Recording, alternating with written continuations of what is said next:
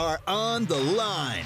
Live on Fox Sports Central Alabama on 98.3 FM in Birmingham and Sylacauga, and in Auburn on ESPN 106.7 or online on foxsports983.com and espnau.com. You are On the Line with Noah Gardner and Lance Dawe. Join the show by calling in at 334-321-1390 or toll free at 888-382-7502. You are On the Line with Noah Gardner and Lance Dawe on ESPN 106.7 and Fox Sports Central Alabama. Happy Pseudo Monday. Happy Tuesday, everybody. Welcome back from what I hope was a great Memorial Day weekend. We appreciate everybody joining us on the line. Lance, how was your weekend, my man? It was pretty good. It was nice to get a 3-day weekend where I could just kind of sit, hang out with the fam, relax. It was great. Also, remember all of those fallen soldiers who paid the price so that we may have freedom as well. And just we didn't get to talk about that a whole lot on Friday, and so I just want to take the time to say thank you to all those who are currently serving and have served in the military. We sincerely do appreciate your service. And it's another week now on the Line, and that also marks today is June 1st. It is the beginning of a busy month. At least that's what it's been pegged as, a busy month for Auburn football recruiting. The Tigers having now players step onto campus, whether it be official or unofficial visits. Today, several unofficial visits for Auburn football. But in addition to that recruiting news, you already see the commitment of Central Michigan transfer running back Jordon Ingram, the brother of former Alabama basketball player Dawe Ingram, now coming to the Tigers, a former Mobile running back prospect. I think he was ranked the 25th best prospect entirely across the whole state of Alabama, not just running back, but just 25th best prospect in the state of Alabama, a former 3-star choosing to transfer to the Tigers and come back closer to home. Yeah, that's right. 3-star running back out of St. Paul's, ran for almost 1,400 yards and 18 touchdowns as a senior at St. Paul's. He initially signed with Central Michigan last season, but he didn't get any playing time with the Chippewas in his first freshman year. So I think he was gray-shirted, which is worse. Oh, man, gracious. And so no wonder he transferred out of the program. And, you know, Auburn had been going after him for a month or so here, and they finally got him to commit. Initially, I had seen that he would be a preferred walk-on, but according to Auburn rivals, he will be on scholarship. So that's another addition to this Auburn program that needs depth at running back, especially moving forward. He was ranked as nationally as a recruit, according to 24/7 Sports Composite. He was ranked 563rd nationally, 25th best prospect in the state of Alabama, and then 28th best athlete in the entire country, a part of that class.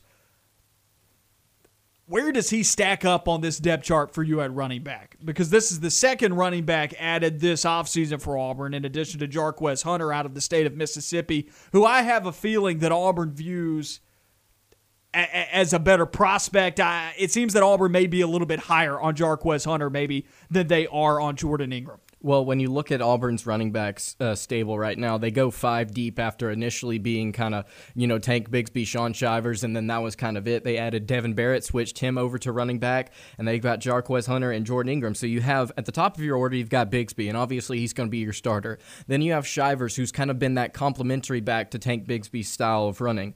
Then you have guys like Devin Barrett and Jarquez Hunter, who again, Barrett transferred over position-wise, and then Jarquez committed late in this 2020 class. And then you have Jordon Ingram, who is another 3-star like Jarquez Hunter. Like you mentioned, I think whenever this coaching staff is bringing in more and more additions after they get new guys, I don't necessarily think it's an immediate indicator of the guys that they initially got aren't good enough, and so they're going to go after more. But I do think it's worthy to note that they're bringing in somebody else to kind of fill out this running back room. And as I mentioned earlier, moving forward, I think it's crucial for Auburn because once Tank Bigsby leaves and Shaun Shivers leaves, they got to be able to have somebody that's heading into their junior or sophomore season that's been able to get some legitimate touches. And so I think this is a good move for Auburn. And even if Ingram doesn't end up being a starter one day, they still had to replace the litany of running backs that transferred out of the program after Gus Malzahn was fired. Auburn had to replace 2 or 3 different guys that transferred. I believe it was 3 running backs that transferred out of the running back room. Mark Anthony Richards, DJ Williams. Am I forgetting another? I am forgetting another, I feel like I can't remember who it is. Harold Joyner had left just previously before that. Harold Joyner as well. And I still feel like you're missing another one. There's a lot of players that left. There was a lot of players. I think that's right. Dylan, behind the board, research department, get on it, my man. He's going to go research that for us and then get back to us about it. But obviously the headliners there, you lose Mark Anthony Richards, you lose DJ Williams, you lose Harold Joyner, and then I have a feeling we're forgetting someone just completely obvious at the moment. But still, you had to replace 3 running backs right there out of a running back room where all 3 of those guys saw touches at some point in their career. Not as much Mark Anthony Richards until the Alabama game last year, but DJ Williams saw significant touches, and then Harold Joyner was worked into some specific packages. Guys for the future, you lost all that. And now Auburn's trying to fill it back out. I don't know if Jordon Ingram, Devin Barrett, well, Devin Barrett definitely not because he's towards the end of his career at Auburn. He's only got a year or 2 left of eligibility. But I don't know if Jordon Ingram and Jarquez Hunter are the answer for the future after Tank Bigsby, but they had to fill out the running back room a little bit. Right. And at this point, at this juncture in the recruiting cycle, as far as transfers are concerned for the transfer portal, which is where Ingram comes from, and then the late nature of when this coaching staff finally filled out its coaching search for all of the assistants and whatnot, when the staff was finally put together, we were only a couple of weeks out from signing day. They really didn't have enough time, and they still did an amazing job, I felt like, to get them inside the top 25, but the options at running back were limited at that point, that late in the game. So that's where Jarquez Hunter comes from. The running back room, now at least it has bodies. I think that's what your takeaway is on this. I think it's the most important thing. It's just depth for the moment and for moving forward, because I don't think I agree with you. I don't think Hunter or Ingram, and especially Barrett, considering he's only got 1 more year of eligibility after this season, I don't think any of them are the bell cow back answer at running back. And I'm going to assume that Tank Bigsby stays 1 more year after this season, which would mean 2 years from now, Barrett would have graduated. Well, he's got to. Bigsby's only a sophomore this year. Right. He will not have Devin Barrett. Jarquez Hunter will be heading into what will presumably be his sophomore year, right? And then you have a guy like Ingram, who will also will he be a sophomore next season? He's got 4 years of athletic eligibility remaining, including this year, so this upcoming season. He'll technically be a sophomore. And Auburn's got to be able to add somebody not from the transfer portal that is a true freshman, that is a 4-star-ish running back that can be the next bell cow back after Bigsby, because I don't see it in any of these guys. I see these guys as secondary backs or third down backs. They really seem to like Jarquez Hunter. Let's go to the research department here. Dylan, behind the controls for us. You found some information on the running back room? Yeah, so we only lost 3. And it was Joyner, Williams, and Richards. Mark Anthony, DJ Williams, 2 of which went to Florida schools. There you go. I'm glad we figured that out. There you go. That's right. Well, let's look around at some of the other things going on-campus visits. They're back in college football. We already talked a little bit about that being a big deal for Auburn because they already have several guys on campus, not just football but basketball as well today. Why is this so important for Auburn this month of June, getting on-campus recruiting back and really ratcheting it up this month? Well, I think the number one thing that a lot of Auburn fans would say is like, well, it's really, really hard to sell what Auburn sells well if you're not doing it in person, which is the family aspect of the program. It's the talent itself. It's the community. It's just that this is an Auburn family, and you're going to be able to join this family whenever you commit to our program. I think it's really hard to do that if you can't actually get to see it in person, see the tangible aspects of this community, and like actually get to be involved in it physically. It's really hard to do that. And then another thing is Auburn was kind of already behind the 8 ball as far as recruiting goes, because you look at what Auburn's doing as far as their coaching staff goes. They're trying to break in a bunch of different new guys. They're trying to get them comfortable in this recruiting landscape. And even though everybody's kind of starting anew with this dead period being over, Auburn is very their coaching staff is very, very new outside of maybe Mason and Bobo to the recruiting landscape, and they got to be able to get that figured out. And I think it's really important for Auburn to get all the help they can get as far as the dead period being over. They need all the help they can get in trying to get some of these recruits on campus. They're trying to go out there and compete with Georgia and Alabama day one. Everybody's kind of on an even playing field right now as far as in-person recruiting goes, but it's really important that Auburn gets this so that they can get out to somewhat of a lead for the guys that they have in state, in my opinion.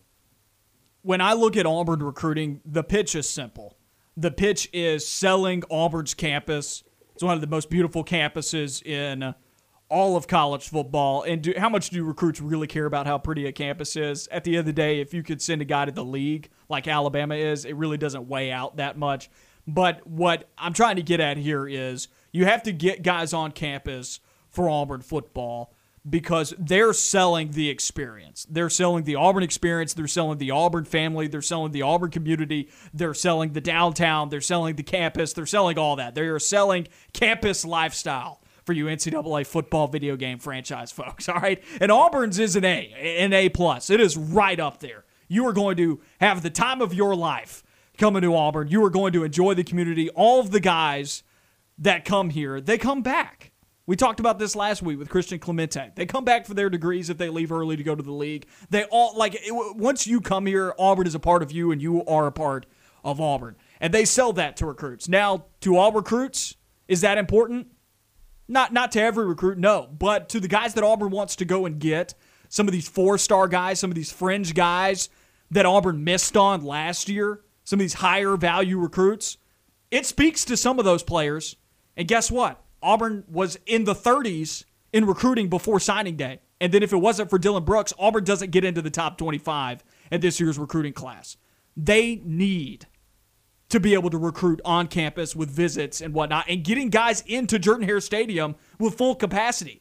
And what better year to do that with a season where you have Alabama and Georgia on your home schedule? Those are major selling points. I remember being in the house covering the game as a media personality and being on the field in the 2017 Iron Bowl and then the 2017 Deep South's oldest rivalry. So I was on the field as the game was ending because you go to the press room, so you work your way down to the field for the last couple minutes of the ball game. And I remember being on the sideline for the last 2-3 minutes of those ball games and seeing how loud it was, just being in that environment and seeing how loud those respective stadiums were for those football games. Those are major selling points for those recruits. And that was a big year for Auburn in terms of recruiting back in 2017. This is a huge year for Auburn, and it's majorly important that they're able to get these guys on campus because that's what they're selling. They're selling Jordan-Hare Stadium. They're selling the campus lifestyle, and you can't do that from behind a computer screen. I agree with you, and I think a really good point that you were making, and I'll add on to it, is that this recruiting class was not in the top 25 with Gus Malzahn's coaching staff at the end of the season. It wasn't. And so whenever I talk about, well, a lot of these guys... outside the top 30. Right. A lot of these guys that are on the coaching staff now don't have SEC experience. Those guys were able to bring it back into the top 25. Imagine what these guys are going to be able to do whenever they get a full off season and they have a full season to, like you mentioned, get guys to go to the Georgia game, get guys to come and watch the Alabama game, get to see the talent on the field and get to experience game day. It's really important. And this coaching staff is already showing promise. Like you said, they were trying to get some guys like Hunter at the end of the recruiting class, and they were able to get the best of what was left, it looked like. And if they can continue that and they can get these classes in the future up back into the top 15, top 10, it's really, really good recruiting-wise. These guys that have not been in the SEC have shown promise. Yeah, folks have been really hard on this coaching staff for the 3 stars that they've brought in, some of the transfers that they've brought in. But look, that's not this coaching staff's fault. Blame Malzahn and the previous coaching staff and the pandemic for where Auburn was at in recruiting coming into this year. Blame that. And I say that because this coaching staff has literally brought in, like you said, the best that was left. Dreshaun Miller's a great commitment for Auburn football, same as Donovan Kaufman. These guys have shown the ability to succeed against other good football programs in power conference locations. Vanderbilt, not the greatest location, of course, but Kaufman showed out against the 2 teams that he got to play on his schedule, which was Texas A&M and LSU, and then he got hurt. And Dreshaun Miller was a part of one of the best secondaries in all of college football. So for me, when I see these guys that Auburn's bringing in, yes, some of them are from UAB, some of them are from Kansas, but pump the brakes. This coaching staff's doing the best that they can right now with what was left when they came into it. If this was, they're having to build something completely new, and Malzahn didn't leave them a whole lot. Right, and keep in mind that most of the guys that they're bringing in are transfers. This isn't a recruiting class, and I understand these guys are still 3 or 4 stars, but give them a full offseason, and I think these guys are going to do a lot of good things. More of On the Line on the other side of this break. We'll rank Auburn's top 3 positions of need in the 2022 class. You are On the Line with Noah Gardner and Lance Dawe. We'll be right back.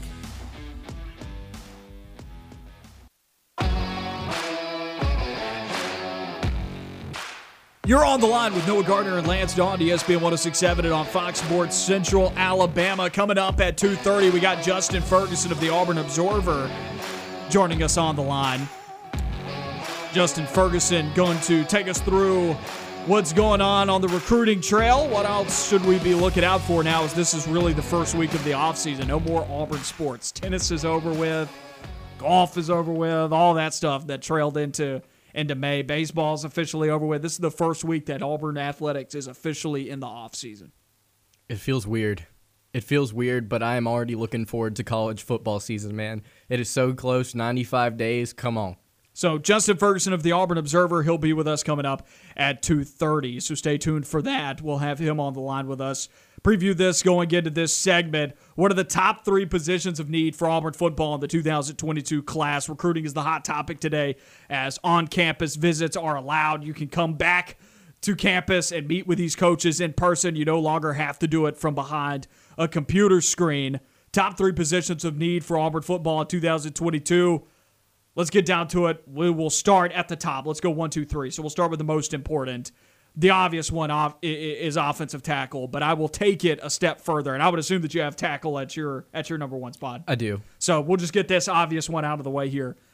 Offensive tackle, by far, is the biggest position of need, and Auburn is treating it as such. We've heard some folks say as many as like 6 tackles in this recruiting class, which I think is lofty goals for Auburn football to try and get 6 tackles. That's a lot.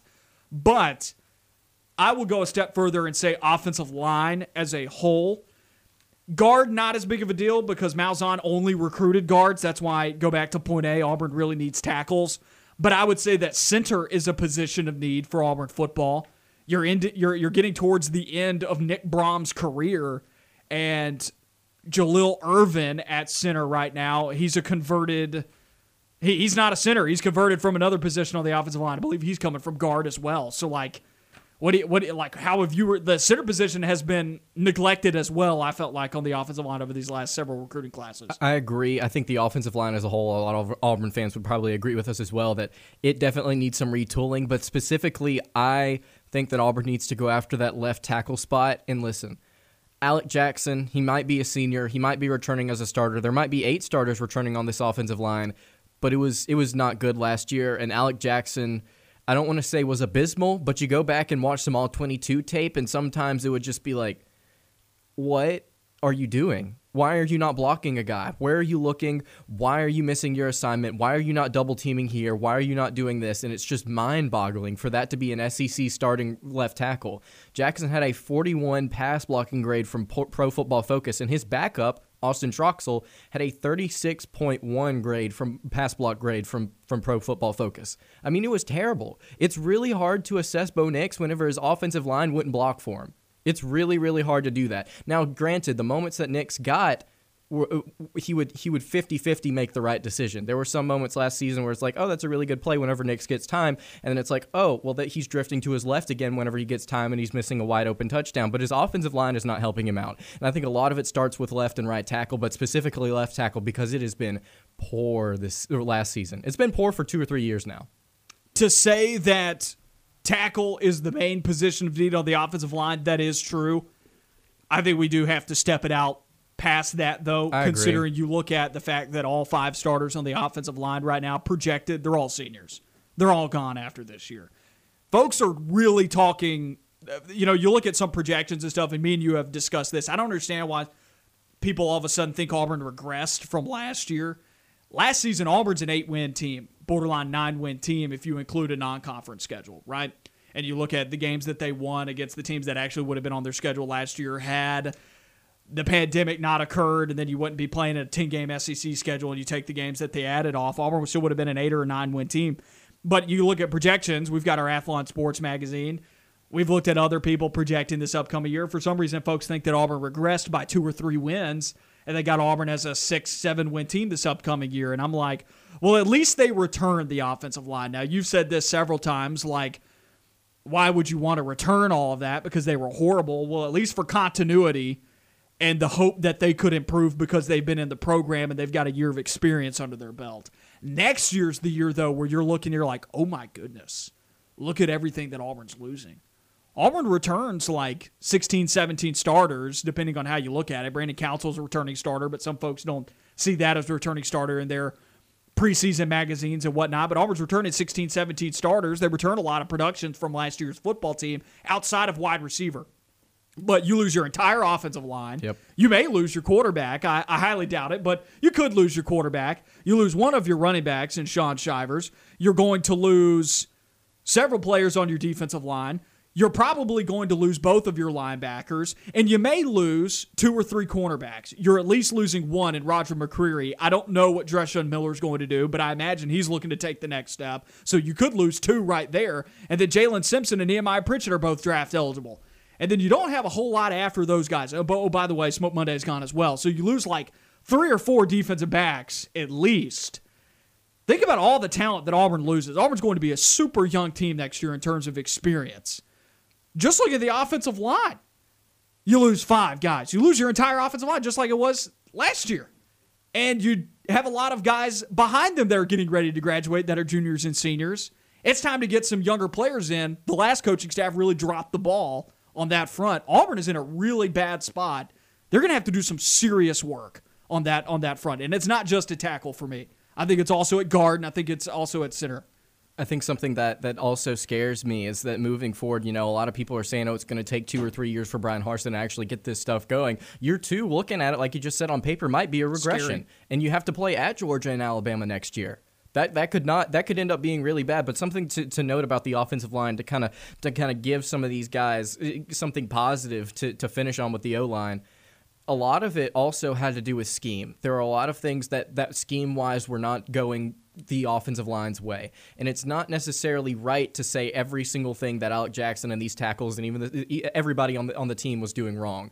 A lot of it had to do with the scheme. And you can say what you want about this offensive line and how poorly they performed, but you can't hang it all on Nix. You can't hang it all on the offensive line. You can't even hang it all on the coaching staff. It was just a combination of a lot of different negative things. And I think starting with this coaching staff, they're going to be able to get some new scheme things going, and they're going to be able to protect Bo Nix just a little bit better by saying, hey, to this offensive line, you need to be able to work these gaps better. You need to be able to double team these guys and get some things corrected. So while it may be an issue, like you said, there's a lot of opportunity this fall for them to improve. Well, they're investing in different ways into this offensive line than the previous coaching staff did. They're going to focus on an inside running game rather than Auburn tried to live out on the perimeter, which didn't work. They're going to focus on being mean up front and getting tougher. You talk about differences in strength and conditioning programs. We've all heard about that during the offseason. You're talking about this coaching staff maybe trying to beef up some of these players, get these guys to gain weight, get these guys mean, get these guys tough and more physical because, plain and simple, Auburn was not tougher than half of their schedule last year. And that's why you get a 6-5 record. You're not able to beat some of the teams that were meaner than them. You look at the trenches, Auburn consistently beat in the trenches by the top half teams in this league, and Auburn was able to just do enough to get by some of the teams that you would say Auburn was more talented than, like Arkansas. They got beat by South Carolina, Ole Miss as well. You would expect Auburn to be better than those teams in the trenches. Auburn did just enough to get by in those games. I don't think Auburn showed dominance in those football games. So offensive line, the most important need, even more so than just tackle. Let's get to number 2 here. I'm going to go with linebacker. Yep. On my sheet of paper, I had cornerback, but you and I, before the show, were talking, and then you mentioned linebacker, and then I went to go and look at the recruiting class. They didn't sign a linebacker last year, and you're about to lose 2. Yep, that's exactly right. Zacoby McClain is graduating. Owen Papo could leave early this season. I think he will. League.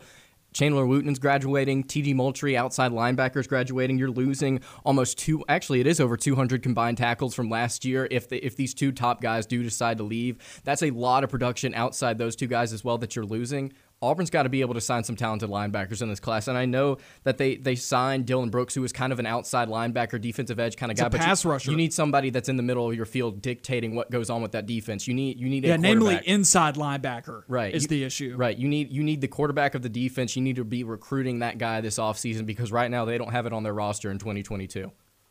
That makes that position. You need to go and find an Owen Papo in this class. Yep. Because Owen Papo showed out when he was a freshman. Now he had older guys around him at that time. But, man, and then you think KJ Britt's gone now as well. Like, after these 2 guys, what do you have? Because we really haven't seen Tisdale play that much. We really haven't seen Steiner play hardly at all. Those guys haven't touched the field.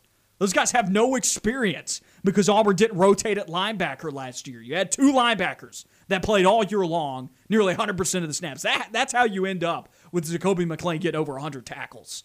And just playing some of your defensive line wasn't that good. But they didn't hardly get any of the other linebackers any playing time. Sure, they have them and Cam Riley and Steiner and Tisdale. They have those 3. But once again, I go back to those guys have played hardly at all. You don't know if those guys are ready, and you still need to recruit after that. I go back to, as well, they didn't sign a linebacker in last year's class with the exception of Joko Willis, who some has said he's going to end up as a edge rusher rather than an inside linebacker. One linebacker, though, in last year's class is not enough. I would imagine they go hard at linebacker in this year's class. I agree. You got to be able to replace that production that they had last season and they're going to have this season. Auburn's got a pair of really talented linebackers on their roster right now. And then third, in terms of ranking Auburn's top 3 positions of need for Auburn football in the 2022 recruiting class. June is a big month for Auburn football and recruiting. The last one I want to touch on here, cornerback. I moved them down. Is that who you've got at 3? I actually had running back at number 3. Well, that just got solved today, right? Or are you just looking for someone after Tank Bigsby, like a true number 1 running back? Like I mentioned earlier, I think these guys are depth pieces. I think they're talented. I'm not saying that they're bad, but I need somebody that's that bell cow back, that 4. Or I'm not saying Auburn's going to find a 5-star running back that they get to commit, but a 4-star solid guy that everybody can look at and say, okay, he's going to be our number 1. Not Jordon Ingram, not Jarquez Hunter. I think it's got to be somebody that you look at and say, okay, that's a number 1 guy. Those guys that we have on roster right now are depth pieces.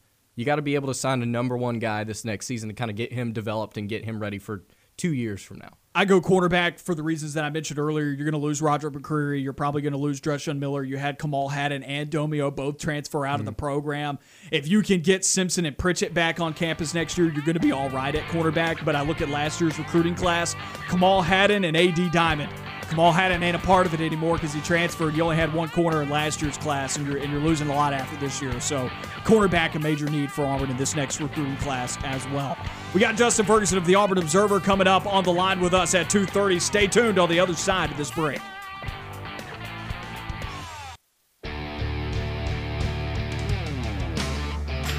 Back on the line, Noah Gardner and Lance Dawe with you on ESPN 106.7 and on Fox Sports Central Alabama. We got Justin Ferguson of the Auburn Observer on the line with us now. Justin, how you doing on this Tuesday after a long weekend? Yeah, I'm doing all right. Pretty good to get back in the swing of things. Recruiting starting up today in earnest, and so keeping an eye on what's going on with Auburn football and Auburn basketball there. And already got some news today, so that's it's been a pretty good little Tuesday here for news. And that news that you're talking about, Central Michigan running back transfer Jordon Ingram, brother of former Alabama basketball player Dawe Ingram. He has announced his commitment to transfer to Auburn football. What's your takeaway there?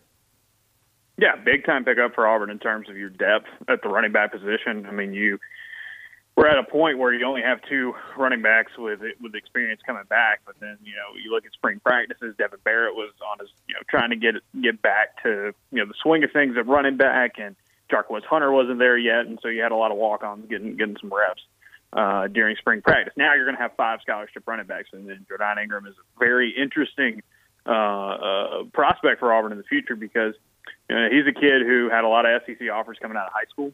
He was kind of one of those dudes that, he strikes me in the way he was as recruited, kind of one of those 3-star in-state guys. Auburn looked at him, Arkansas, LSU, some others, gave him a good look, and it was just one of those things where if the numbers would have worked out and, things falling the other way, he might have had a shot to play at a Power 5 school. But those spots filled up. He was towards the back end of some of their boards, and so he ends up at Central Michigan. Doesn't play at Central Michigan. COVID being a tough year as it is, he was a late addition for them. And so for Auburn, you're basically getting a freshman running back. It's like getting another 2021 running back right off the board. And he's a really good player. Kind of watching some film on him, writing a story up for tomorrow at the Observer. And one of the things that stands out about to me about him is that he runs with a lot of physicality. I mean, he is not a big dude, and he's got some pretty good speed in the open field. But he loves breaking tackles, and he is a guy that sticks his foot in the ground and accelerates.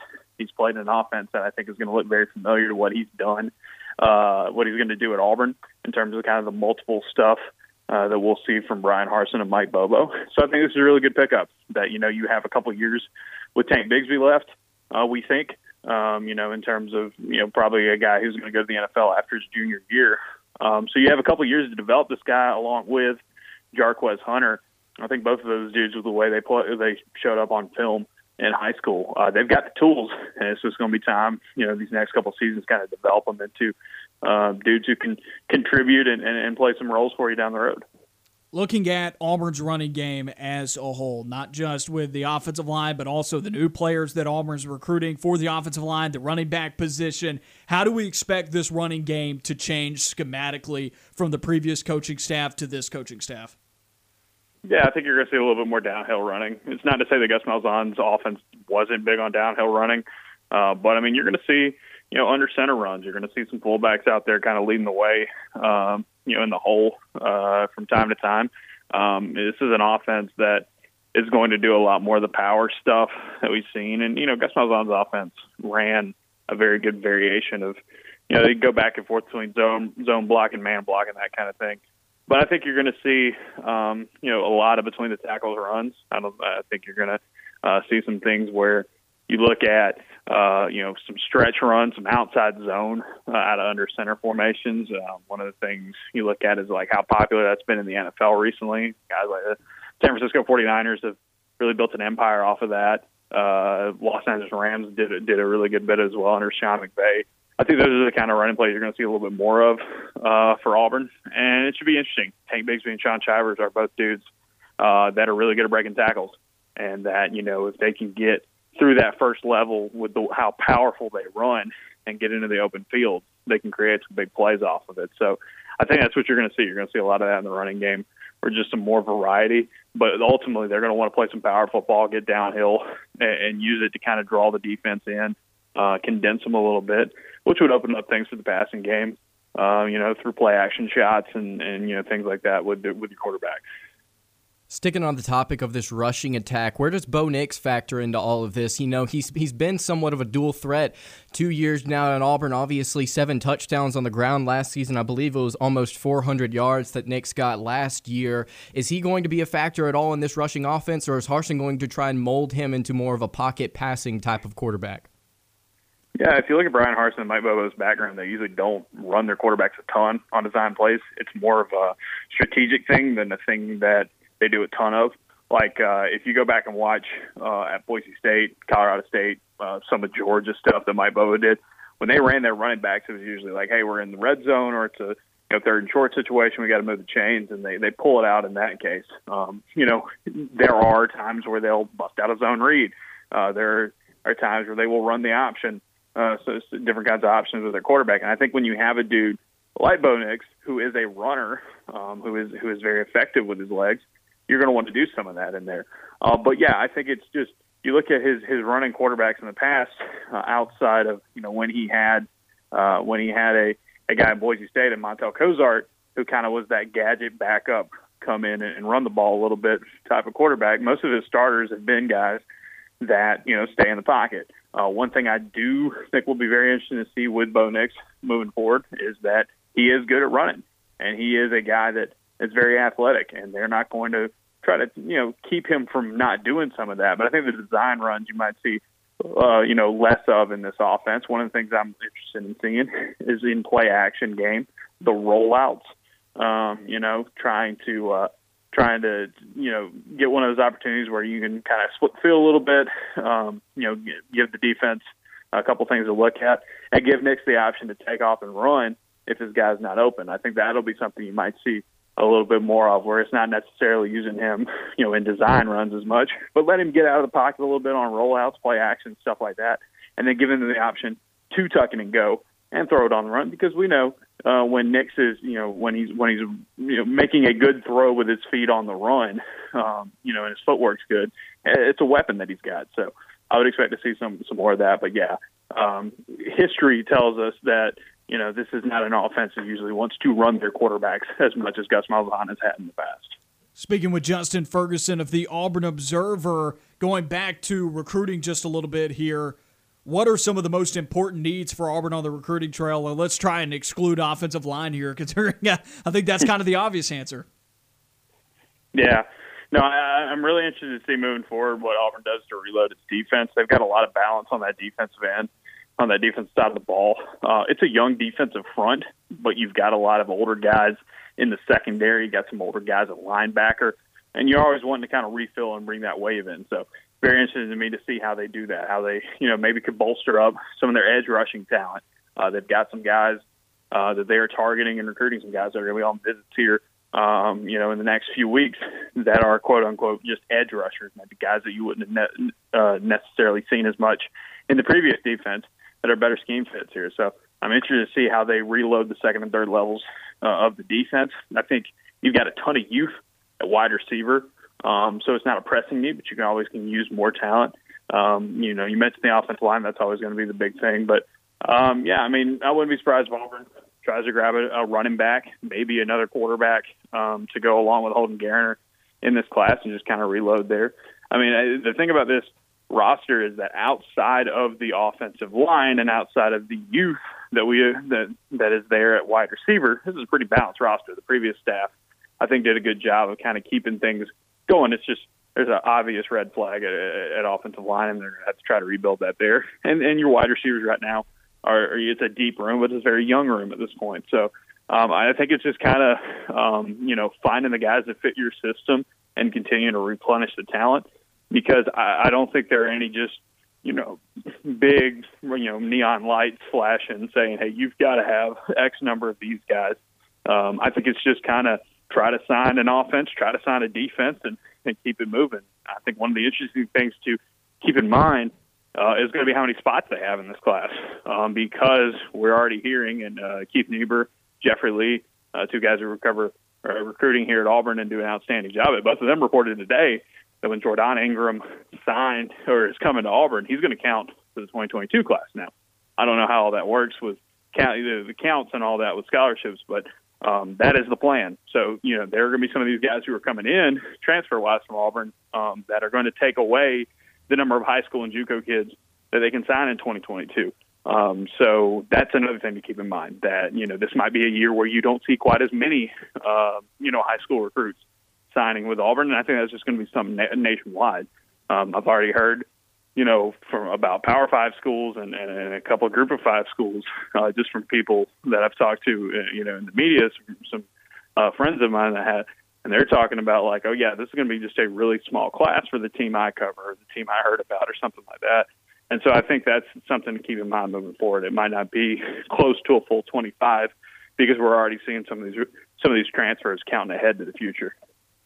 One program seems a little bit uncomfortable, not established, and that being the football side of things, but basketball looking really comfortable. What's the latest there with AU basketball recruiting, as they've been able to get some guys on campus?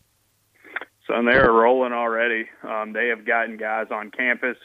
There is already reports out there that they've got some 5-stars coming in the 2022 and 2023 class that are going to be visiting here in the next few weeks. Bruce Pearl told us last week that, they're going to hit the ground running. And, Auburn's got this rep now that when you are swinging for the fences in recruiting like Auburn has done over the last few years, when you pull a Jabari Smith, when you pull a Shavreef Cooper, when you get in the running, deep in the running for a guy like Scoot Henderson or Jalen Green, that gets attention. That gets a lot of attention, and especially in the state of Georgia. So, you can pull up a list of the top names in the state of Georgia in the class of 2022, 2023, 2024, and most of those guys are probably either going to come to Auburn at some point here over the next few months, or are already in deep conversations with them. That's just what Auburn's done, and in college basketball, probably more than in college football, just because of the limited amount of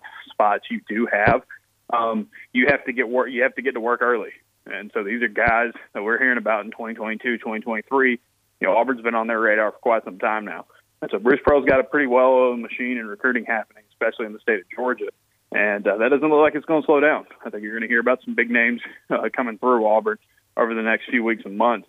And, we'll see who might be, the first big name to join that 2022 class, because as of right now, they've only got one commitment, and he's, rising up the ranks at Sage Toliento. But, it'll be very, very interesting to see who might be next. Because I think if you're just a big name prospect out of the state of Georgia, Auburn's going to be coming knocking here pretty soon. Justin, I appreciate you taking the time to hop on the show with us today. Tell everybody about all this off-season content that you got coming out for them, and then where they can find it and how they can subscribe.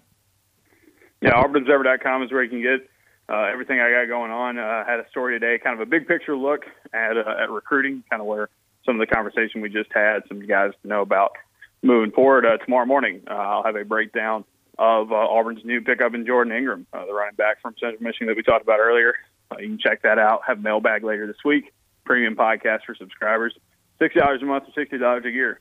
All it takes is sign up at AuburnObserver.com, and we email every story and every podcast we do. And we usually have a few of those each week, even here in the off season. And you can follow me on Twitter at JFergusonAU. Justin, I appreciate it, my man. I hope you have a good afternoon and evening. Absolutely. I'll be good. Thank you. That was Justin Ferguson of the Auburn Observer on the line with us. We'll wrap up hour number 1 on the other side of this break.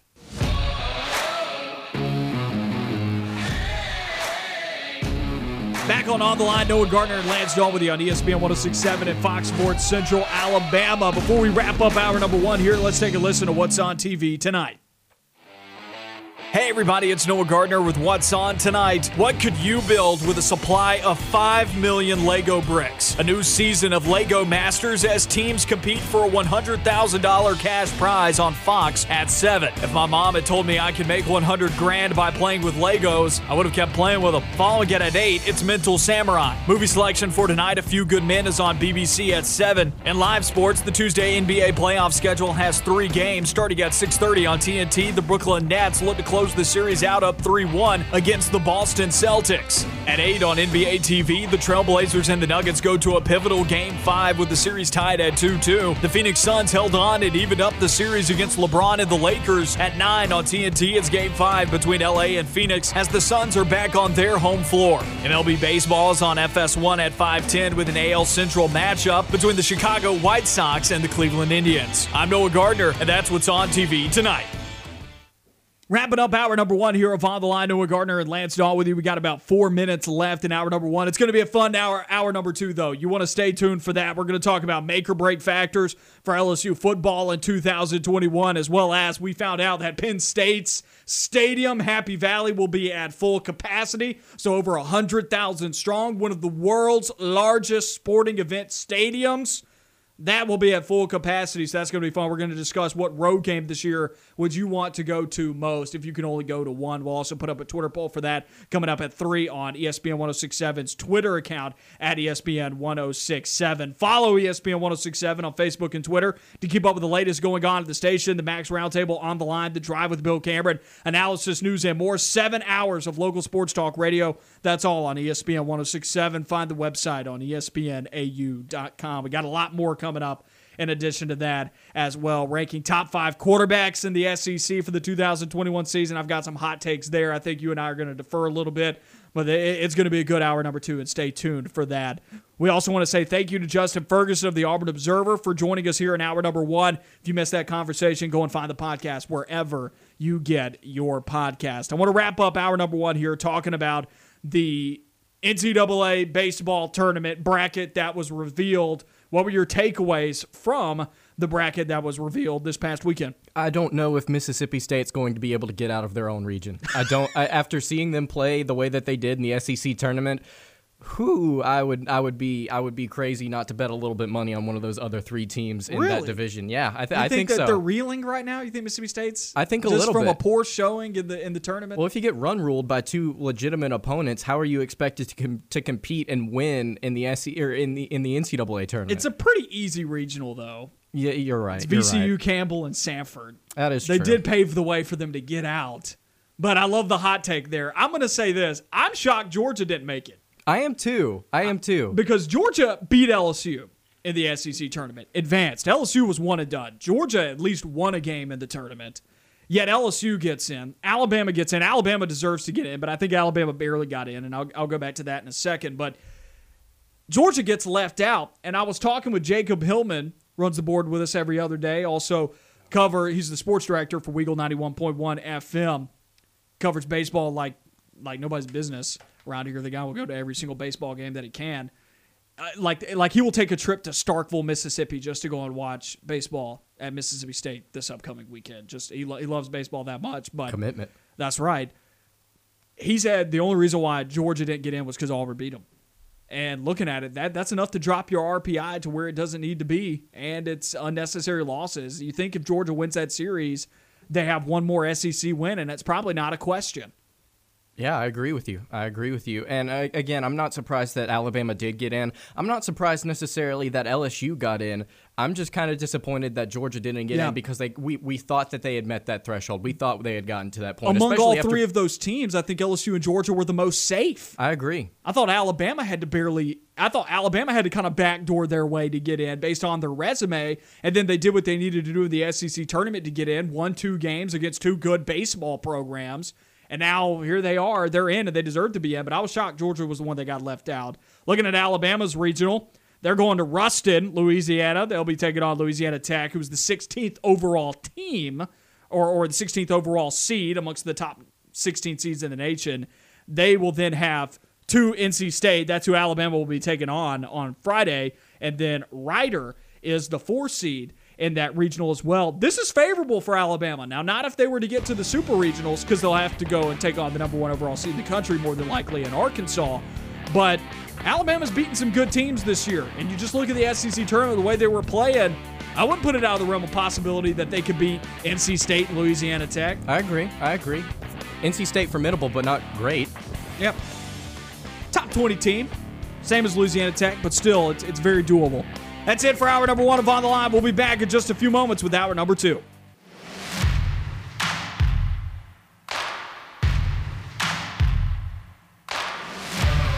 You are On the Line.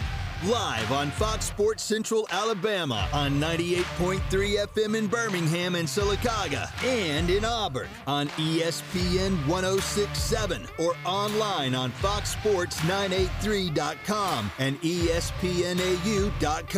You are On the Line with Noah Gardner and Lance Dawe. Join the show by calling in at 334-321-1390 or toll free at 888-382-7502.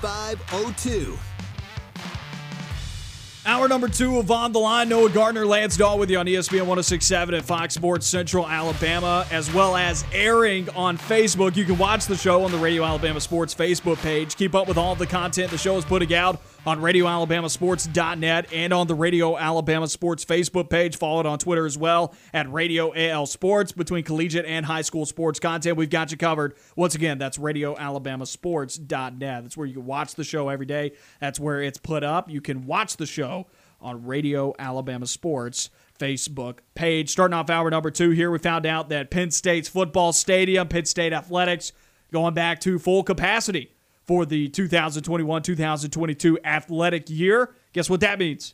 Auburn folks that will be going to that Penn State game, they are going to get to enjoy one of the best environments in all of collegiate athletics. I've talked about it, and I've talked about it. I'm so excited for this game. Most likely going to be College game day. I hope it's their whiteout. I really hope it is. It's going to be such a special game against what will most likely be 2 top 25 teams, not necessarily top 25 caliber, but I think if they do handle business in their first 2 weeks of the season, they'll be ranked somewhere between 18 to 25, I believe, will be the matchup.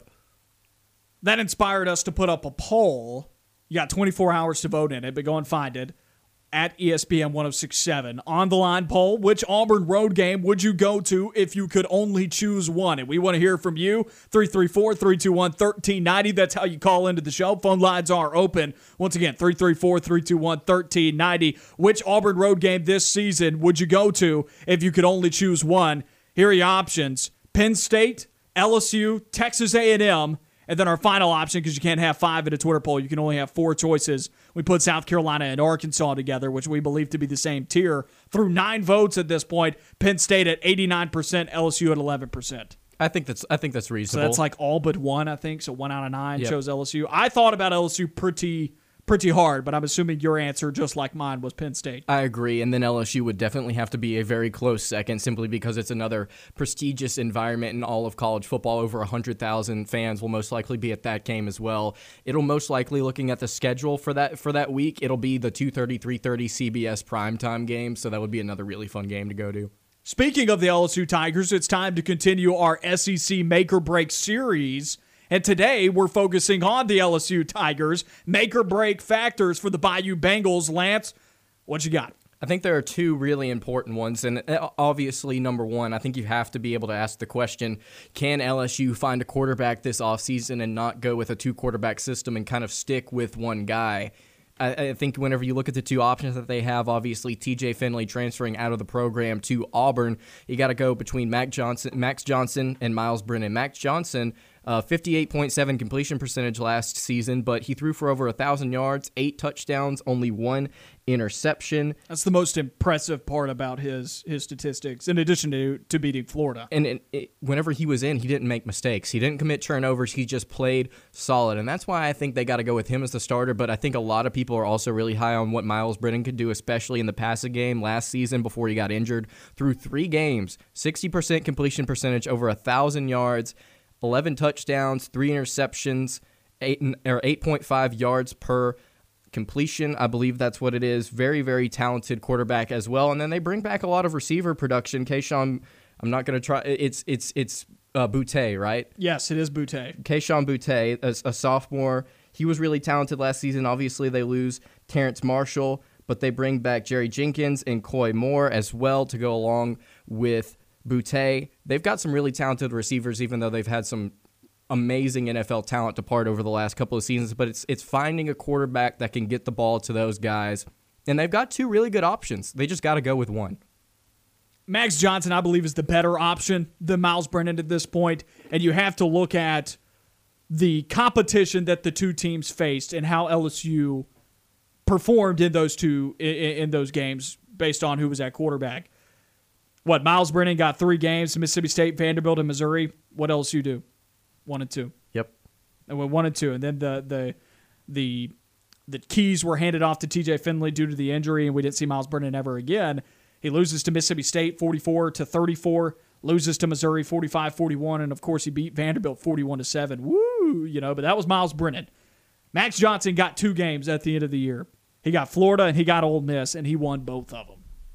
And he looked good doing it. And the offense scored 37 and 53 points. And I know that those Florida and Ole Miss defenses were not great, but you got to be able to, excuse me, I was almost sneezed. You got to be able to execute against teams that are not good playing defensively. So he played well. I agree with you. I think he's got to be the guy. But a lot of people are high on Miles Brennan. It's going to be interesting to see who they go with. But I believe once they go with the guy, they got to be able to stick with him and ride it out. Another make-or-break factor that I think is crucial for this team is how much can this secondary improve with guys like Derek Stingley coming back. 323 yards per game allowed by that secondary last season. That was 127th nationally, next to worst in the entire country. You can't have that this season if you're going to have a 9 or 10 win year. It's funny. People love this defensive backfield. They love Stingley. They love Eli Ricks. They love these 2 cornerbacks. And you can look at PFF. You can look at any social media account, major media outlet out there, and the way that they talk about this LSU secondary is like, oh my goodness, they have these elite quarterbacks, best tandem in the country at cornerback.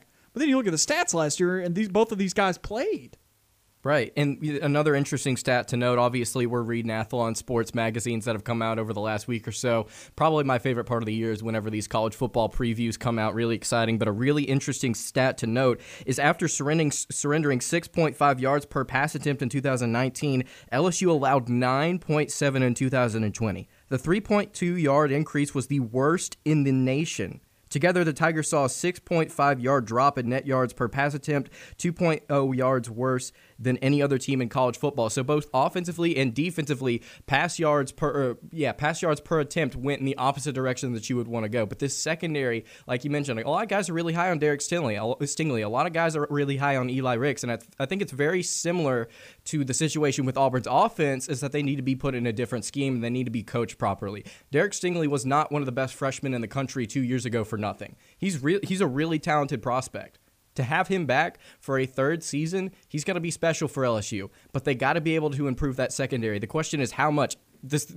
All you can do is go up. After giving up 320 yards per game, all you can do is get better. But how much are they going to get better? I think it's going to determine how good of a season that they have, because we've talked about it before. The SEC is shifting to a more pass-oriented league. You got to be able to defend the pass, and I'm not saying you got to be able to do it at an elite level. You just got to be able to do it decently in order to have a good season, because your offense is going to be able to keep up. I'm going to look at running game as well, another make-or-break factor for LSU. Too much was put onto this quarterback position for LSU last season that had a revolving door. Too much pressure was put onto it. When you look at the running game for LSU, that ranked 109th nationally in yards per game on the ground.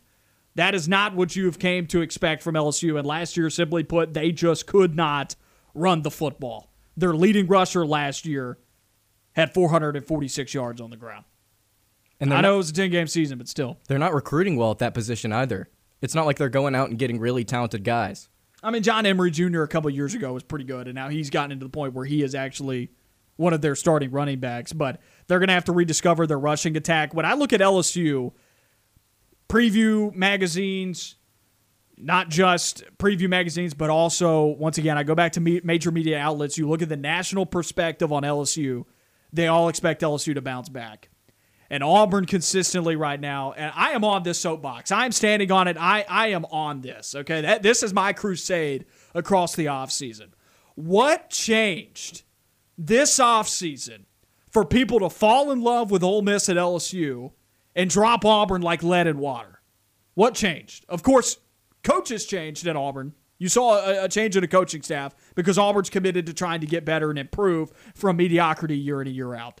But what changed at LSU and Ole Miss for people to fall in love? And since we're talking about LSU, let's talk about LSU.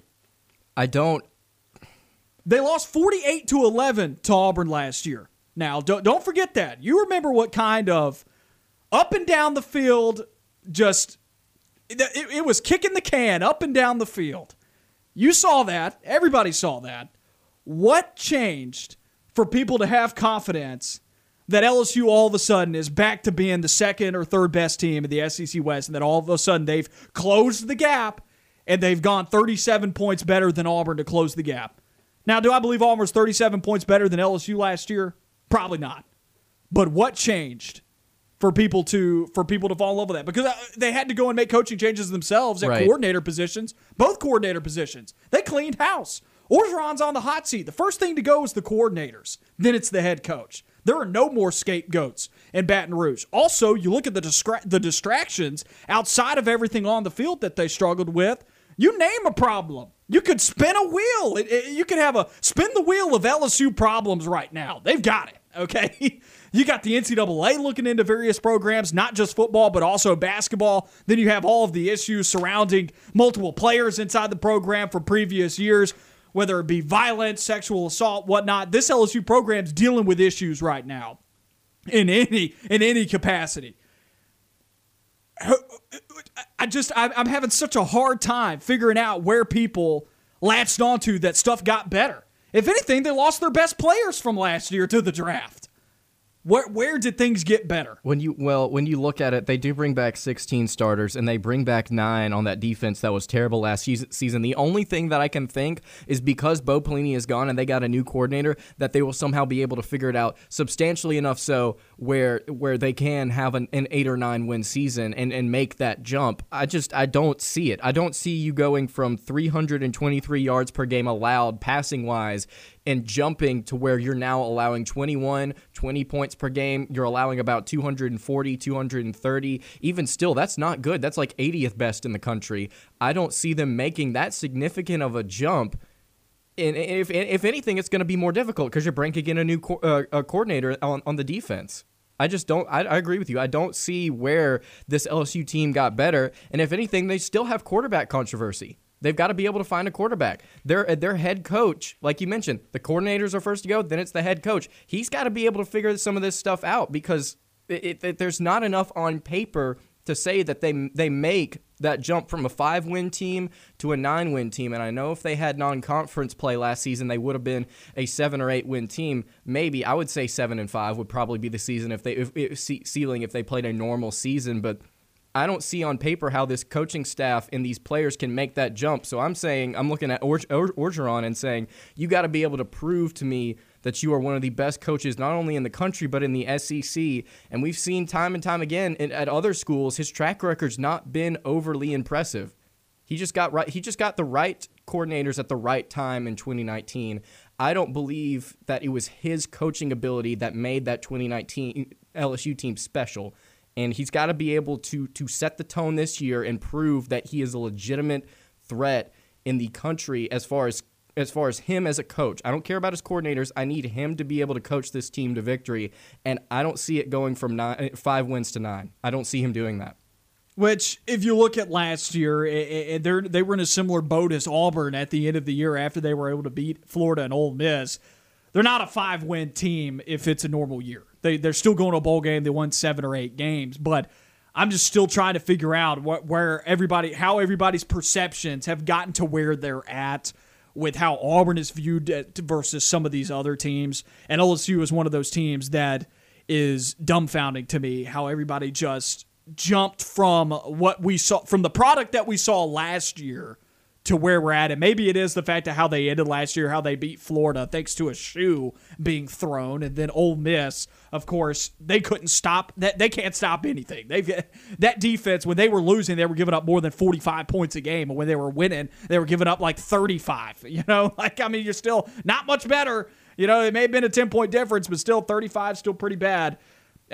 It's a soapbox that I'm on right now. I know I'm railing on it. I just don't know where people are getting to, that there's just going to be this huge jump for LSU. Looking at the schedule for me, another make-or-break factor that I'm taking a look at, what happens in the first 5 weeks for LSU. Of course, we've talked about a potential trap for LSU in week 1, going to the Rose Bowl at UCLA. If you want to talk about experience being a reason why a team is going to be good this upcoming year, which that's the way people are viewing this LSU team, well, look no further than UCLA. They're like top 5 in the country in returning production from last year's season, and they've got one of the most electric quarterbacks in the country as well that nobody's talking about, and Dorian Thompson-Robinson. So I really like this UCLA team.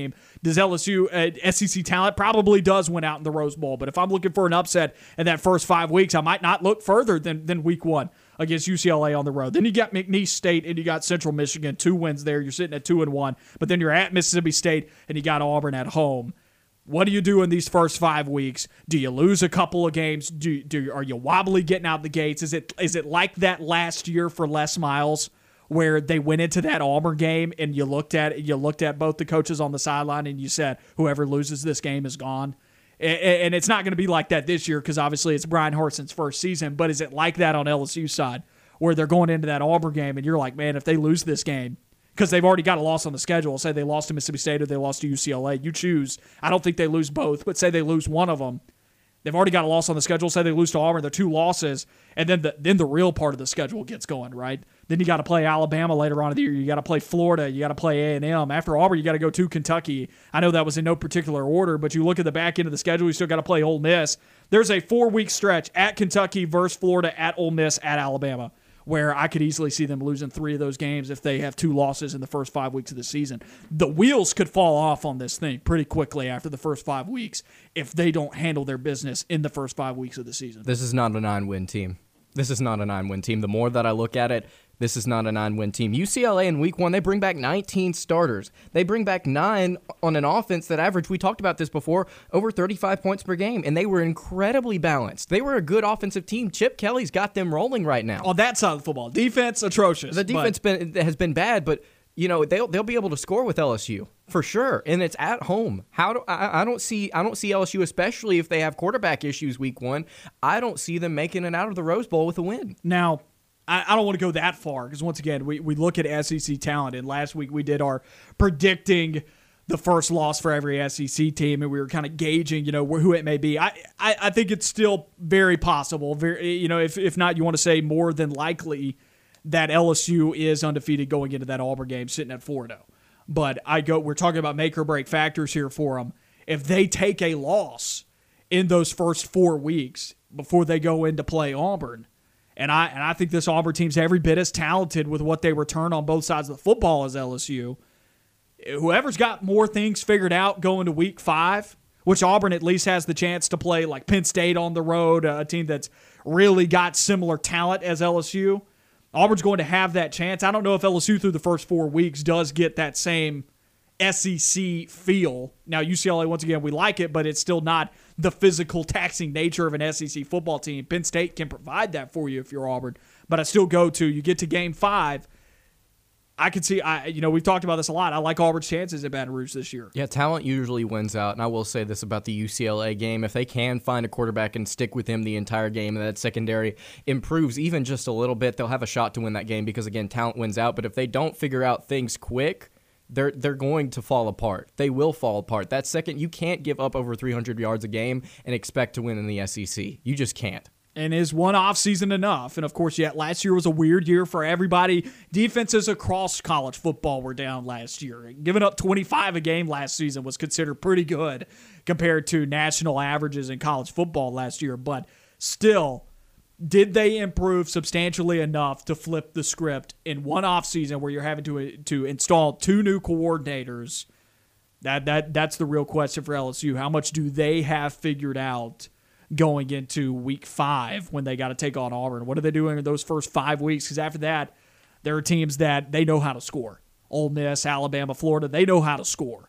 And they can punish an LSU defense that maybe, if it's resembling anything like it did last year, those teams can score on them. And let me tell you, Florida isn't going to be throwing a shoe this time when they take on LSU. They're going to be looking for some revenge and payback from last year's game, and I think they very much so can go and get it. Same as Alabama, as always. They're looking to punish them, and then Ole Miss, also another team looking for revenge against LSU, a team that lost a close game and can put a stamp at the midseason mark. It's going to be an interesting year. Let's just say that. It's going to be a very interesting year for LSU. On the other side of this break, we start to rank the top 5 quarterbacks in the SEC. You're listening to On the Line.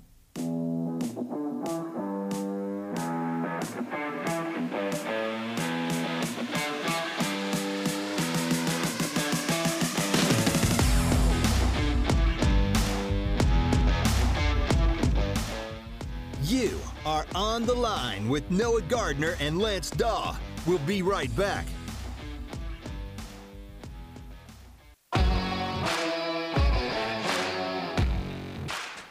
You're On the Line with Noah Gardner and Lance Dawe on ESPN 106.7 and Fox Sports Central Alabama. Follow Fox Sports Central Alabama on Facebook to keep up with the latest going on in sports. On the Line, The Drive with Bill Cameron, analysis, news, and more, all on Fox Sports Central Alabama, on foxsports983.com, and on Facebook. That's foxsports983.com. Previewed this going into this segment, ranking the top 5 quarterbacks in the SEC. We'll get to that in just a few moments. You've got some hot topic SEC news that just broke. Yeah, so the Ole Miss has officially announced that the Grove will be reopening this season, and that's really exciting. You and I have talked about it. I think Ole Miss, you're not as high as me, but I think the Grove is one of the most beautiful places in all of college football. It was so relaxing, so beautiful, especially during the summer. Really excited to see fans get back in that atmosphere, especially for game days for the Rebels. It's just a good thing. Well, I meant transfer news. Oh, yeah, that's right. Oh, I'm so sorry. Wow. It's the first thing I had read, and I still had it open on my phone. So Clemson, as we discussed earlier over the break, got a cornerback transfer from Clemson, and now it has just been announced that Eric Gilbert, the former 5-star LSU tight end, will also be transferring to Georgia along with that Clemson defensive back. So Darnell Washington and Eric Gilbert are going to be battling it out for that number 1 spot at tight end. I don't think they'll be battling it out. I just think that they're going to have a lot of 2 tight end sets, and they're going to torture people because Washington looked great in the spring game, and people are super pumped up about the sophomore returning starting tight end. And he's jacked. That guy's jacked. That is a scary tight end that can move that fast. And I think easily Georgia now has the best tight ends in the conference. Oh, for sure. They may have already had the best tight end, but now tandem, yes. To have 1A, 1B, yes. Position group wise, they are for sure at number 1. Gilbert last year for LSU, 35 catches, 368 yards, 10.5 yards per catch, 2 touchdowns. Washington didn't have a whole lot of production, but folks super high up on this guy coming back for Georgia. This is a loaded group at tight end for JT Daniels to be throwing to. Returns a lot of production at the receiving core as well for Georgia. Kyrus Jackson is back, 36 catches last year, 514 total yards. George Pickens would have been back, but of course he tore his ACL through the spring. You got Jermaine Burton back, 27 catches, 404 yards, 15 yards per catch, 3 touchdowns. And then Demetrius Robertson also back. You have several receivers back, not defensive backs, receivers back out of this core. Nobody that was really thrust into a major role last year, because that was, of course, for George Pickens and Jermaine Burton. But and pretty balanced numbers there that I was running through. 514 yards for Kyrus Jackson, 513 yards for George Pickens, 404 yards for Jermaine Burton. Very balanced. Nobody really stepped out and said, I'm the guy until the end of the year with George Pickens. Now that he's hurt, they're going to have to figure that out. Is there a go-to wide receiver in Athens? We'll have to find out. Yeah, and now that you bring on Eric Gilbert to go along, I think that's going to speak volumes for this Georgia offense wanting to stretch the field. I've talked about it time and time again. Something else to note is both Jackson and Burton averaged over 14 yards per catch. I mean, they were stretching the field. They were going long. And JT Daniels has the arm to do that, and I think we're going to get into here who we have as the top 5 quarterbacks in the SEC, and JT Daniels for sure is one of them. On both of our lists, 100%. So let's rank the top 5 quarterbacks. We'll take this over a couple of segments here, as we've only got a couple minutes left in this one. But let's start at 5 and go to 1. So now we're going to rank our top 5 quarterbacks in the SEC, starting a new series. We're going to take a look at all of the position groups in the SEC, projecting out who we believe going into the year to be the top 5 players at all of those position groups across the SEC. At number 5 for me, Emory Jones just barely squeaks into my list at number 5 out of Florida. I looked at Will Rogers here. I looked at Connor Bazelak here. Both of those guys honorable mentions for me, but just the location, between the locations of those two universities, Missouri and Mississippi State, and what they did last year, those guys were kind of hit and miss in certain games. Part of that due to the fact that they were young. Part of that due to the fact that they didn't start out as the starter at their respective universities last year. Also, part of that, once again, you go back to the universities themselves and the players and the supporting cast for those guys. It hurts them a bit. I still wonder if they're going to be figuring out things in year 2.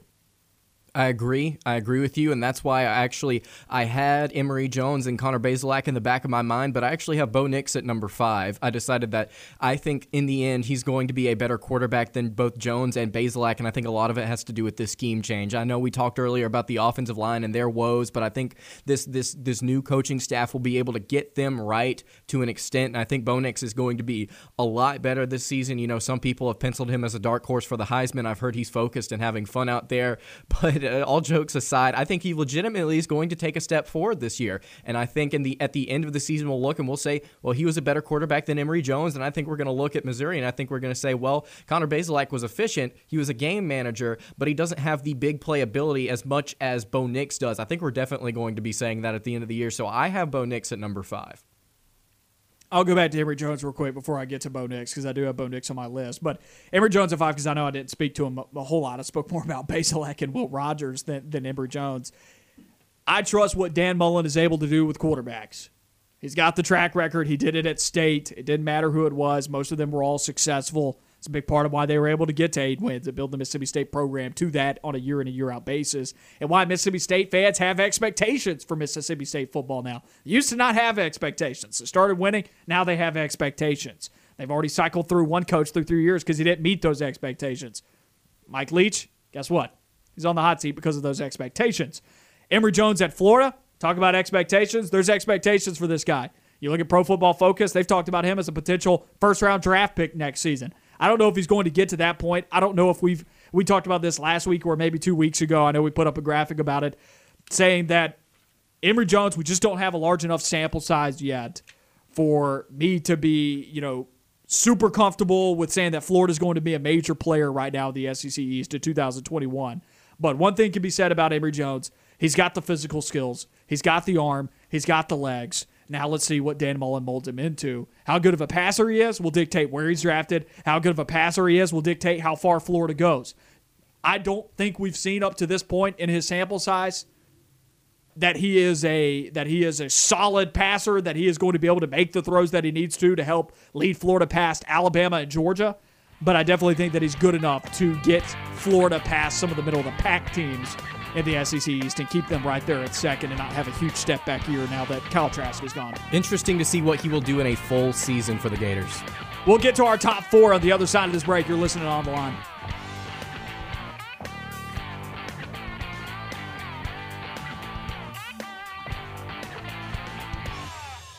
Stay on the line. More of the show when we come back.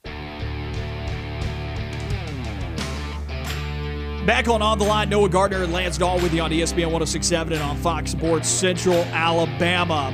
Midway through hour number 2 here, you got 30 minutes until the drive with Bill Cameron. It's been a solid Tuesday. Feels like a Monday, but it's been a solid Tuesday here on the first show of the week for Lance and I.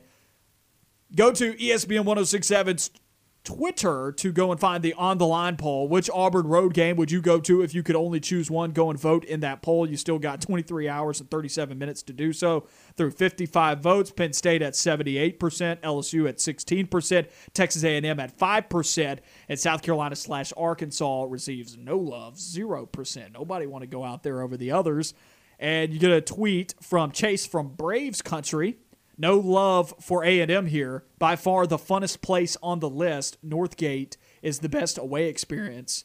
So there you go, right there. Yeah, and Texas A&M has played in some really, really good SEC games, some classic SEC games since they've joined the competition in College Station. But I will say this, whenever I go back and I watch SEC classic games like SEC on CBS, most of the games are games that A&M has lost at home. Like, it's a fantastic environment, but whenever I go back and watch, it's like, oh, they're losing to Auburn, they're losing to Alabama, they're almost losing to Tennessee. I mean, it's a fantastic environment. But it's almost a surefire win for better competition coming into College Station. And the poll is going about how I expected it to be going. Yeah. I expected most people to choose Penn State, but I just wanted to see how much love LSU and A&M would get. And it's going about – it's a little bit closer, actually, than I thought it would be, but it's still in that same ballpark. I knew most people would pick Penn State, but I was curious to see how many folks would choose to go to LSU. I thought about it for a moment. Mainly because that is such a great college football environment. And honestly, it's a better environment than Penn State, but I've never had the opportunity to go to Penn State before. Right, and they're similar environments to me just based on the fact that it's going to be so many people and it's going to be such an exciting event. But I would also look at it as, well, which game is Auburn more likely to win? I'd want to go watch a win more than I would have lost. I understand that the environment plays a factor into it. But which one do you think is more likely? I think... They're very similar football teams. That's a tough question to ask. What, Penn State went 4-5 last year. LSU went 5-5. Had similar slow starts out the gate. Guess what? Came on strong at the end of the year. Both are trying to figure out what's going on at quarterback. They're like the exact same program in their respective conferences as well. Has the potential to win a championship every so often, but most of the time they're second or third in their league every year. They're like the exact same program. LSU of the SEC is to Penn State in the Big Ten. And you talk about their environments in college football. Both of their mascots are a cat. Just saying. Very similar situations going into 2021 as well. And they're both expected to bounce back this season. Athlon has LSU at 9-3. They have Penn State at 8-4. They do have Auburn beating Penn State, or Athlon does. I would say that the LSU game is more likely. I would say that Auburn is more likely to win in Baton Rouge for the first time since 1999 this season than they are to go win against Penn State. I agree with that, and my stance on that is I think it's more likely that Auburn has things figured out by Game 5 than they do by Game 3. I agree. I think it's reasonable. But Penn State That's a Twitter poll for another day. Is a really, really fun environment. I will say that. And I know environment definitely factors into it. For instance, I can't say, well, I'd much rather see a win. It's like, oh, well, would I rather go watch them play Arkansas over LSU or Penn State? No. But it's an even balance of quality game that Auburn can win and road environment. Because if I had a choice, if Auburn was playing in Tuscaloosa for the Iron Bowl this season, or even last season, I'd rather go see a team that they can compete with, like LSU or Penn State or Texas A&M, than the Iron Bowl, because it's going to be a fun game. I know the outcome of the Iron Bowl is more likely to be a loss compared to Penn State or LSU, so I'd rather go to a game that's more fun, similar environments, and overall it's just a good experience. I think I've got our Twitter poll for tomorrow, too. Which game is Auburn more likely to win, LSU and Penn State? So stay tuned for that. But once again, you can go and find that on ESPN 106.7. Time to rank top 5 quarterbacks in the SEC. We gave you our 5. We gave you our 5th place on the list so far. I had Emory Jones at 5. You had Bo Nix at 5. Now it's getting into our top 4. I've got Bo Nix at 4. Okay. Which, as I was composing my list, I was like, man, people are going to be mad at me for this. At least the loud minority out there that really don't want to see Bo Nix be the quarterback this upcoming year, we're going to be mad at me. But I've got Bo Nix at 4. Look, he hasn't had the most optimal situation at Auburn up to this point. He has had a revolving door on the offensive line due to injuries and inconsistency. He's had 2 different offensive lines. He's had a revolving door at offensive coordinator. He's had now his 3rd different coordinator in as many seasons as he's been on campus. Go look at Baker Mayfield in the NFL with the Cleveland Browns. He had the exact same situation. Guess what? Solid rookie season. Bo Nix had a solid freshman season at Auburn. Terrible sophomore year in the NFL. Terrible sophomore slump for Baker Mayfield and the Browns. Went under Freddie Kitchens. And then bounce back year number 3 when they get a new coaching staff in and they feel comfortable with Stefanski. It was just a good match. Things work out for Baker Mayfield last year. Browns make the playoffs, win 10 games, make it into the postseason. Is that what it's going to be for Bo Nix in year 3? Is this the right match? Only time will tell. But I think that I think he has shown folks that he has the tools. Now it's just about putting it all together. He's got the arm talent. He's made the throws. The guy's beaten Alabama before, and he didn't have a terrible game against Alabama either. He made some crucial throws to get Auburn into a position to win that ball game. And it helps that the defense had 2 pick sixes. I'll say that too. But he has made some big throws in his career to win Auburn some games. Oregon and Alabama in his freshman year are the ones that you're looking at there. Last year, didn't make those throws. Last year, he didn't make those throws against South Carolina. If anything, he made throws against South Carolina that lost him the game. But you look at his running ability, you look at his passing ability, just purely the intangibles, I think he has shown the ability to be a top 5 quarterback in this league. Now it's about putting it together. I think it's very similar. I have a very similar stance to what you just said. I believe that Bo Nix has a higher ceiling than a lot of these new quarterbacks that are being broken in the SEC this season. Will Rogers, Connor Bazelak. Right. Guys like Emory Jones, guys like Haynes King from Texas A&M. I believe in the end, Bo Nix will have he'll have a better career than those guys at other SEC schools. My number 4 actually is going to be whoever wins the starting job at LSU, simply because I believe they'll be able to throw the ball around the yard. And statistically, at the end of the season, you'll be able to look at them and say, okay, they play pretty well. They statistically, either between Miles Brennan or Max Johnson, both of those guys were efficient in the passing game, albeit Miles Brennan not playing against great competition, as we mentioned earlier. Mississippi State, Vanderbilt, Missouri, he lost 2 of those games. Definitely in a better situation. Right, but throwing for over 1,000 yards in those games, 11 touchdowns, 3 interceptions, I think he showed that he plays well against competition that he should play well against. And then Max Johnson, obviously able to win those last 2 games of the season. Whoever wins that starting job, I think, is going to do a decent job, at least on the offensive side of the ball for the LSU. Now, I have my reservations for the defense and how this team is going to play overall, but offensively, I think you got to be able to put one of those guys in the top 5, whoever wins the job, because scheme-wise, offensively, they played pretty decent. I railed on LSU earlier in this hour, and a big part of that is on the defensive side of the ball. Last year, offensively, they did fine statistically. They scored 32 points a game. That was 39th in the country. They passed the ball well. They didn't run the ball well. The passing game was not all around the problem for LSU last year, especially when you're looking at Miles Brennan and Max Johnson. But still, something just didn't quite click for them in the big games outside of the Florida and Ole Miss games for him at the end of the year, which is why some people are bullish on Max Johnson being the starter. They return all 5 of their offensive linemen starters, and they get Boutte back at wide receiver. Outside of that, at wide receiver, they're obviously missing Ferguson, Terrace Marshall, who's taken off to the next level. They lose Eric Gilbert, so they lose 2 of their top 3 receiving threats from a year ago, and they get Boutte back. Does this receiving group take a step forward? Are they about the same, or do they take a step back because they lost those guys? Once again, only time will tell, but he's at least got the offensive line. That's a better situation than what Bo Nix is in with his offensive line and his receiving core, where you've said this a couple times. Do you really care that they brought back that offensive line from last year? They were bad for Auburn, and then the receivers, you lost to everybody. So Bo Nix in a tough situation, he's going to have complete ownership of his position, and he's going to have to help elevate the game of his receiving core, and you hope that his offensive line gets better as well. I agree, and as far as LSU's receiver room, you say only time will tell, but I do believe guys like Kayshon Boutte are going to be able to play well. I think he's going to have maybe a 1,000-yard season. He had 735 yards as a freshman. Give him a 12-game season. I think he's going to be playing pretty well. But is Boutte enough, though? That's the real question. Right. Outside of him, there's not a whole lot of production returning, and again, you lose a guy like Eric Gilbert, who would have been a key piece in this offense. But I think this receiver room, I think LSU recruits at a talented level, but their coaching is not quite there, especially on the defensive side of the ball. But the reason that I have Miles Brennan or Max Johnson at 4 is because, again, I think they're going to be able to throw the ball around the yard and put up a lot of numbers. And at the end of the day, whenever you look at them statistically, you'll say, well, the offense was good. The offensive line allowed them to play quarterback well, and they performed whenever they needed to against decent competition. So that's the reason why I put the winner of that quarterback job at number 4.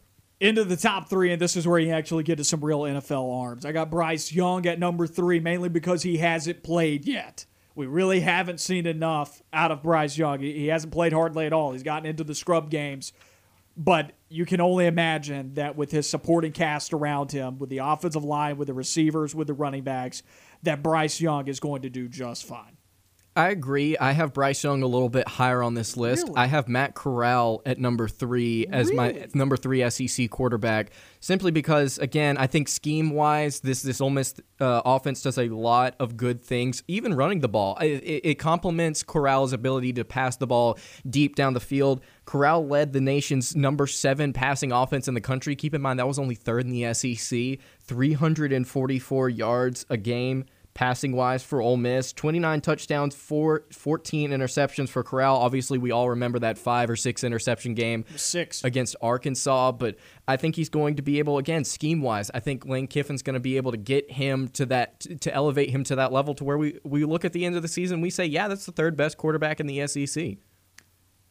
Is 22 pass attempts enough for you to have Bryce Young higher than 3 on your list? So the reason that I have Bryce Young at my number 2 is because, again, talking about scheme with Ole Miss, Alabama, I think whoever you put in at that quarterback spot is going to be able to play well simply because of the talent around them and the scheme that they have. I think Bill O'Brien, not a great game manager or GM, but he's a really good offensive mind.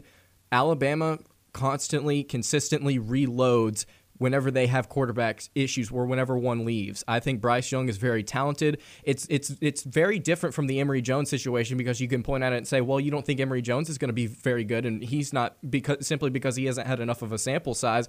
No, I think the talent at Alabama is far superior to the talent at Florida, that the situation he's going to be put in is so good that he is going to excel and he is going to play as good as the number 2 quarterback in the SEC can.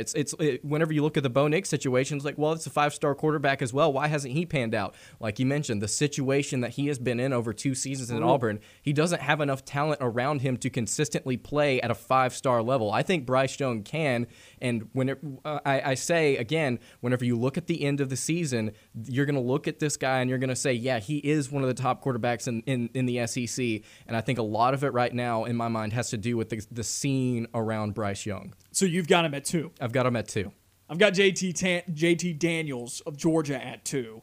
And the big part of that for me, I think that the scheme at Georgia at times has held back their quarterbacks. We saw Jake Fromm regress. Jacob Eason transferred, right? The scheme has not done Georgia favors at the quarterback position. But last year, at the end of the season, when JT Daniels starts taking over, JTD starts taking over, what happens?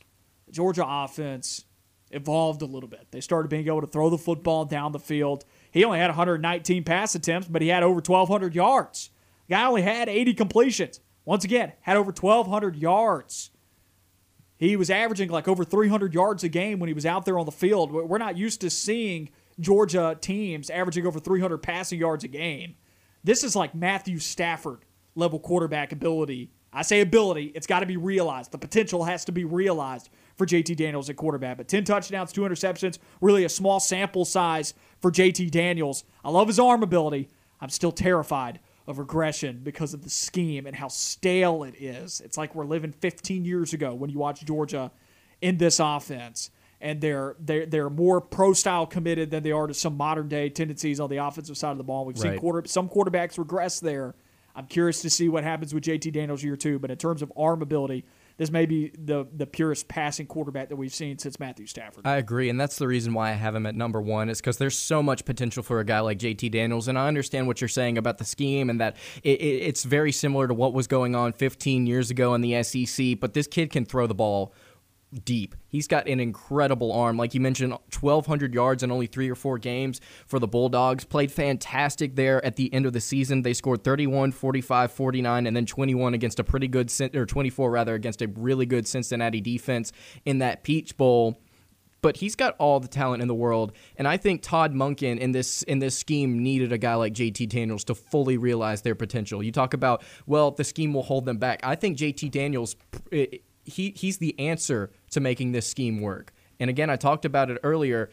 Their 2 top returning receivers had over 14 yards per catch. They're able to stretch the ball, and they're downfield. They're able to score a lot of points, complement that with a solid running game. And again, it's very similar to Alabama. Even though they don't return a whole lot of starters on the offensive line, I think the talent level that Georgia recruits at, they'll be able to get him in a comfortable situation where he is playing at an elite level. So I have him over Bryce Young simply because I believe that at the end of the day, I think he will be a more pure passer and a better quarterback overall than Young, but they're both in very, very good situations as far as the talent that surrounds them. My number one, Matt Corral. So me and you just kind of switched around our top 3 there. My number one, Matt Corral, because the number he's going to put up. He's not going to have a 6-interception game next year, I don't believe. And that's going to seriously trim down his picks, which the biggest thing holding people back with Matt Corral is how many picks he threw. But you can't deny his passing statistics last year, a 70.9 completion percentage with over 300 pass attempts last year, one of the most pass-happy offenses in college football. And he had a 71% completion percentage. That's absurd. 29 touchdowns, 3,337 yards. If you can trim down the picks, I don't know how you don't look at this guy as being. I could understand Bryce Young in Alabama if he has a standout year this year in year one, considering the scheme and the supporting cast. And then you also talk about JT Daniels' passing ability and how that translates to the league. But, man, Matt Corral, the way that he played last year, and if you can take off some of those picks, numbers wise, I don't know if anybody's going to pass him. And it's a shame that Elijah Moore, he doesn't have that guy this season. But again, you talk about scheme fit. It could be a 3-star receiver, and I think Lane Kiffin's going to be able to figure that out and get Matt Corral in a good situation offensively. Now, I don't know if overall they'll be able to, and that may hamper Ole Miss a little bit. But Matt Corral, really talented. We'll be back on the other side of this break. Shane, stay on the line with us. We'll get you in just a few moments. We got to head to a quick break here, and then we'll come back to wrap up the show. On the Line on Fox Sports Central Alabama on 98.3 FM and ESPN 106.7. Wrapping up the Tuesday edition of On the Line. Noah Gardner and Lance Dawe with you. We got 3 minutes left in the show. We got a caller squeezing in here with us just before we get out. We got Shane on the line with us. Shane, what's on your mind, my man? Hey, guys. How y'all doing today? We're doing good. Had a good weekend. Hope you did, too. Yeah, it was pretty good, pretty long. Guys, how do y'all give Bryce Young a number 2 or number 3 spot when he hasn't played a game yet, and he has a new coordinator, correct? And so the scheme is not like it has been the past few seasons with Sarkisian. So new coordinator, new quarterback. So simply because the rest of the team is as good, he gets number 2 spot in the entire SEC. Well, don't get me wrong here. I still see former 5-star quarterback, and I think, man, that he's got to be good, right? And you look at the track record for Alabama and who they've recruited, they end up being good at whoever they put there or anywhere on the field. So I do put a lot of stock into his hype coming out of high school still. But and you're right, it is a new coordinator with Bill O'Brien, but Bill O'Brien has as good a reputation as anybody when it comes to offensive scheme, not team building in Houston. That was horrendous, but the Texans could still score. So doesn't Bobo have I'm not saying Bo is 1, 2, 3, 4, 5. I don't know what he is. But if we're using that kind of logic, doesn't Bobo have the same sort of record with quarterbacks? He does. It's been a little while. It's been since like 2012 since we've really gotten to see that when he was at Georgia, because he took that time away to try and go and be head coach at Colorado State. And then this past year, I don't even count it against him because South Carolina's ship had already sunk when he got there. But It's been a little while, and some people wonder if the game's passed him by. That's the critique there. I don't think it has. I've got Bo Nix at 4 on my list. I heard that. That's good. I don't think that Bryce Young or whoever is going to be quarterback at LSU, I don't see the logic in that. There's not even a quarterback, and we're picking because of the team, not because of the player. So, anyway, guys, regardless, I still enjoy listening to you guys and getting me riled up. But War Eagle, y'all have a good afternoon. Bye. You too, Shane. Appreciate you calling in, Shane. The number to call 334-321-1390. But we only have a minute left of the show, so save thoughts for tomorrow. We want to hear from folks. Lance, that it seems like the issues with your list. Yeah, I think it's a fair shake. I think it's reasonable to say because again, I even said myself, it's like, well, you said the exact same thing about Emory Jones. It's like, well, he hasn't had enough time to be a really good SEC quarterback, so why don't you have him even in your top 5? And again, it comes back to scheme and situation. I think if you put Bryce Young in Auburn's situation right now, he's not going to be as good as he would be in a Bill O'Brien system in Alabama. It's talent, it's scheme, it's situation, and I think that's what's eventually going to make him the number 2. Projecting it. I'm projecting that he will be the number 2 quarterback in the SEC because history tells us with the Crimson Tide, no matter what they have to replace, they replace it and they play well. So it's not necessarily that he's the greatest quarterback in the world. I just think he's stepping into a really good situation. Sure. That's it for the Tuesday edition of On the Line. We want to say thank you to Shane again for calling in. And we'll be taking your calls again tomorrow. We'll see you tomorrow. Same time, same place. You know where to find us.